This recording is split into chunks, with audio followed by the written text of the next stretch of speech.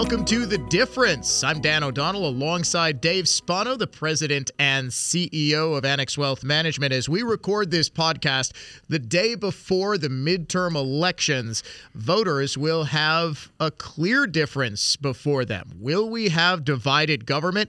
Right now, it is looking overwhelmingly likely, to the tune of 98% chance that Republicans retake control of the House of Representatives. I think that was all but assured, or at least all but assumed for the past several months. But just in the last couple of weeks, there has been a huge shift in momentum, a massive surge towards Republicans in Senate races, to the point where a lot of prognosticators are thinking that Republicans are overwhelmingly likely to retake control of the Senate as well, even though it was a difficult map this year, and they are playing defense on more states, more seats than they were trying to pick off. That's usually not grounds for a big year for the party out of power, but there are a lot of factors that favor Republicans, not the least of which is the fact that there's a 50-50 Senate now. Democrats had control because, of course, the vice president, Kamala Harris, a Democrat, casts the tie-breaking vote in all 50-50 votes. But with divided government, now I'm not going to call it all but assured, Dave, but looking overwhelmingly likely. Yeah, that's right. You have to wonder what the impact is on the broader economy, but also your bottom line. Yeah, and I think you're right about all those things. And let's not spike any footballs just quite yet. But if you are thinking that we're going to have a divided government, that means that you're going to have what's likely called a gridlock rally.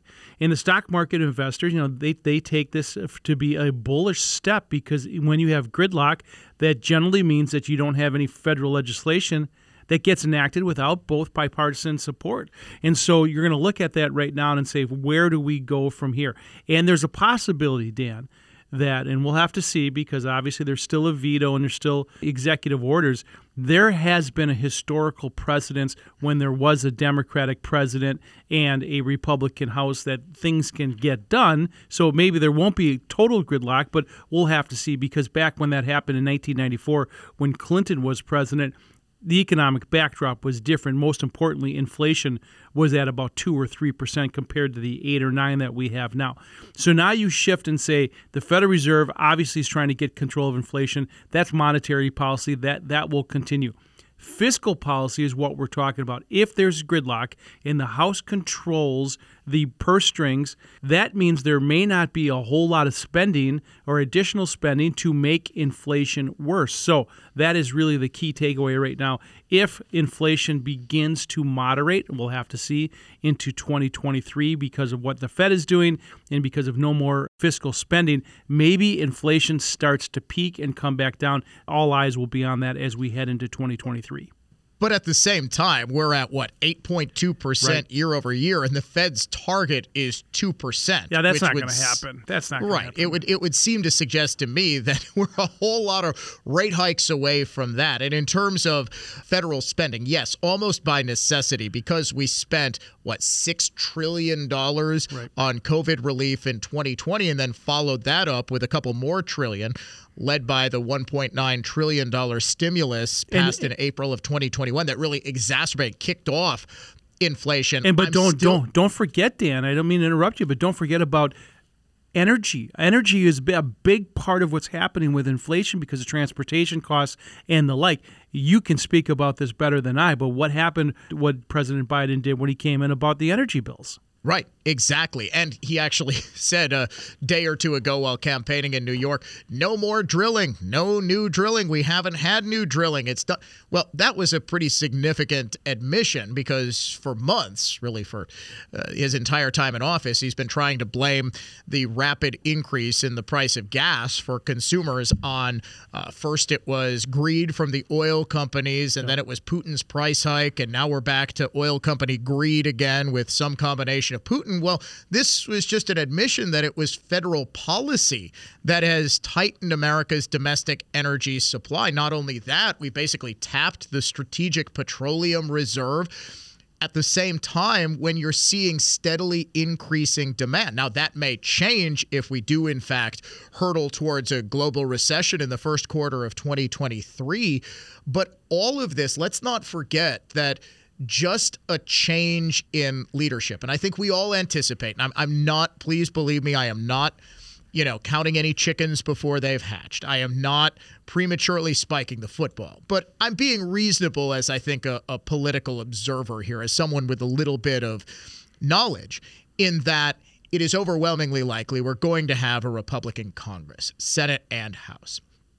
In spite of that, there are challenges that remain, and you kind of glossed over a little bit, Dave.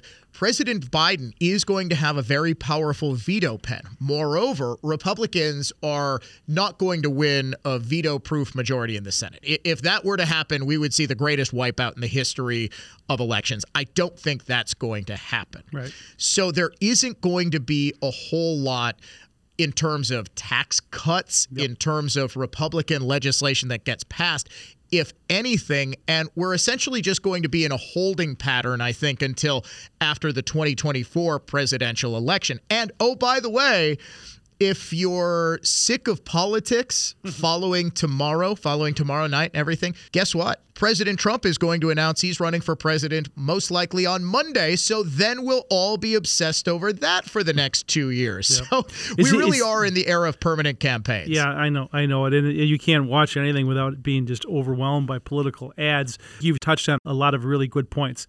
Inflation, we talked about. Corporate tax increases. If the Republicans control the House, that generally means that all these tax increases that were on the table for 23 and 24 go away. And that was things like global tax, multinational income, corporate income tax. Dan, I think that all gets swept away and does not happen. There was talk, of course, of individual tax on capital gains, that going up 5 to 8%. So all of that really, it makes the investors much more happy. And then you talk about energy, for example. Does a Republican sweep, if it does happen, help the distribution and transportation of fossil fuels? Think about pipelines and exports and the like. What about the defense sector? Right? And what's going to happen with the Ukraine war and the money that goes there? There is a lot of moving parts that are going to be in front of us, and it's going to be dependent on what happens tomorrow. We talk about this all the time. It is annexwealth.com, the website where you can get a free portfolio review. It's known as a wealth metric, where you can work with a fee-only fiduciary who's working with and for you to make sure you are best positioned, because even though the situation looks fraught, despite the fact that we had the single best month for the Dow Jones Industrial Average in something like 4 or 5 decades. Eventually the impact of more rate hikes and steeper rate hikes than at any point in American history is going to have a huge impact, and people are just going to stop spending. My guess is they're still going to spend, because we always seem to see what's known as the Santa Claus rally as consumer spending ticks up because of the Christmas holiday. And into January because pension funding as well. So that a lot of times that rally continues, goes into January. Yep. But I think after that, you're likely to see a significant slowdown. And that is why we always urge you to go to annexwealth.com. Do you want me to give you a couple of predictions? Sure. For tomorrow? Love it. All right. I think in Wisconsin, Tim Michels will win the governorship. Okay. I do. I believe he's been polling consistently well. I think Ron Johnson will win his Senate re-election bid. He's running for a third term. Oftentimes that's difficult to do. And remember, he actually pledged to serve only 2 terms. Can I jump in right there? Go ahead, I remember, I think we might have even been offline, but I asked you about the U.S. Senate seat and who's going to run. And there's a guy who is an Irish guy. He's got a little Italian blood in him. He kind of looks like you. He said, don't underestimate the power of the incumbency. Yes. Here you are. So that, however, works both ways, right? So right now, Evers is the incumbent, and that's the reason why you're saying that, because of Michels, because of the trend that he's been doing up until the election? Yeah. I think the crime issue is just absolutely devastating Evers, and I think I've got a theory. I call it, it's sort of a remix, if you will, of Tip O'Neill's famous saying, all politics is local. I say all politics is personal. And if people vote the way they feel. Right now in Wisconsin, people don't feel safe. People certainly feel like they're stretched far thinner than ever before because of inflation, who they overwhelmingly blame Biden and the Democrats for. Evers gets a little bit of a break because nobody's blaming him for inflation, right? Yep. But they are blaming his party. So you may see the governor's race be tighter than the Senate race, which I'm actually predicting. But I think because there is just such an anti-incumbent, anti-Democrat sentiment in the electorate right now, I think it's going to be a wave that sweeps up pretty much everyone. That's why I'm thinking it's more likely than not Republicans end the night with 53 seats to Democrats 47. Right. I think Republicans will hold Ohio, Wisconsin, and Pennsylvania, and they'll pick up Georgia, Arizona, and Nevada. It would be nice to know the Georgia outcome, not in January, right? Right, because they do have a runoff system. Right. So if the winning candidate doesn't get more than 50% of the vote, they do it again, right? They'll have a runoff. And that's actually what cost Republicans the Senate 2 years ago. Right. Both Republican candidates, if memory serves, eked out very, very narrow victories in the general election in Georgia. Yep. However, they went to runoffs because they didn't get to 50%. And then a whole lot of Republicans, I think, upset over the questions around election integrity. They stayed home. And Democrats had a massive turnout. And they won. They swept those 2 seats. Fortunately, one of those was a special election, and Raphael Warnock is up again. I don't think Georgia voters are going to make that mistake. I actually think Walker gets above 50%. I can't shake the feeling. Dave? Herschel Walker. Right. Yeah, I've got our producer saying, Walker? What do you mean Walker? Yes, Herschel Walker. Right. Herschel Walker, not Scott Walker. The running back. Yeah, right. The running back, the Heisman Trophy winner. I think that, again, it's going to be such a big Republican wave that the questions about, some of the abortions he's had and family issues, I think that's not going to matter as much as the fact that he's got an R next to his name. Yeah, and the other thing, too, Dan, is work off the Tip O'Neill piece. People invest their own pocketbooks as well, and economic issues are going to be at the top of everyone's mind. Wall Street Journal just did a poll this weekend, and 70% of those who responded to this poll said that economically we are headed in the wrong direction.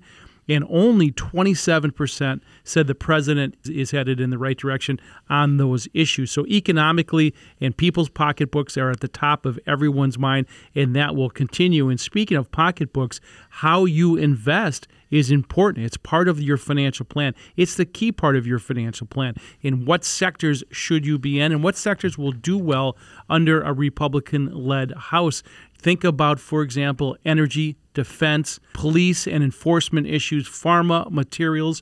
All of these will have an effect on what your portfolios should look like and how they should be positioned as we head into 2023, which, as you point out, will be a tough 2023 because the Federal Reserve's actions have a lagging effect. Let's not get crazy, folks. Make sure that you don't invest your politics and let it cloud your judgment, but it's aligned with your financial plan. That's the most important piece. And that's why you need to go to annexwealth.com. We will know a whole lot more about what things are going to look like tomorrow night. I hope you will tune in. I'll be doing election coverage from basically 7 p.m. until who knows when. I may be on right until my radio show starts overnight at 9 a.m. Yeah, so we will know. WISN Radio, News Talk 1130. Listen on your iHeartRadio app. For Dave Spano, President and CEO of Annex, I'm Dan O'Donnell saying thanks for listening to The Difference.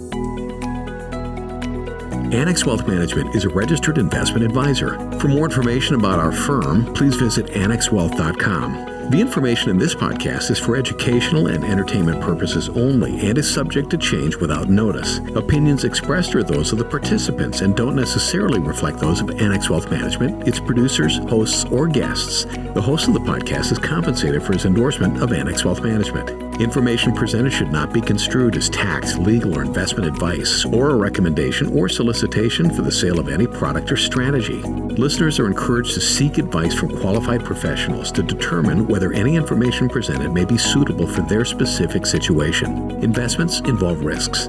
Neither Annex Wealth Management nor its podcast participants shall be liable for losses resulting from decisions based on information or viewpoints presented on this podcast.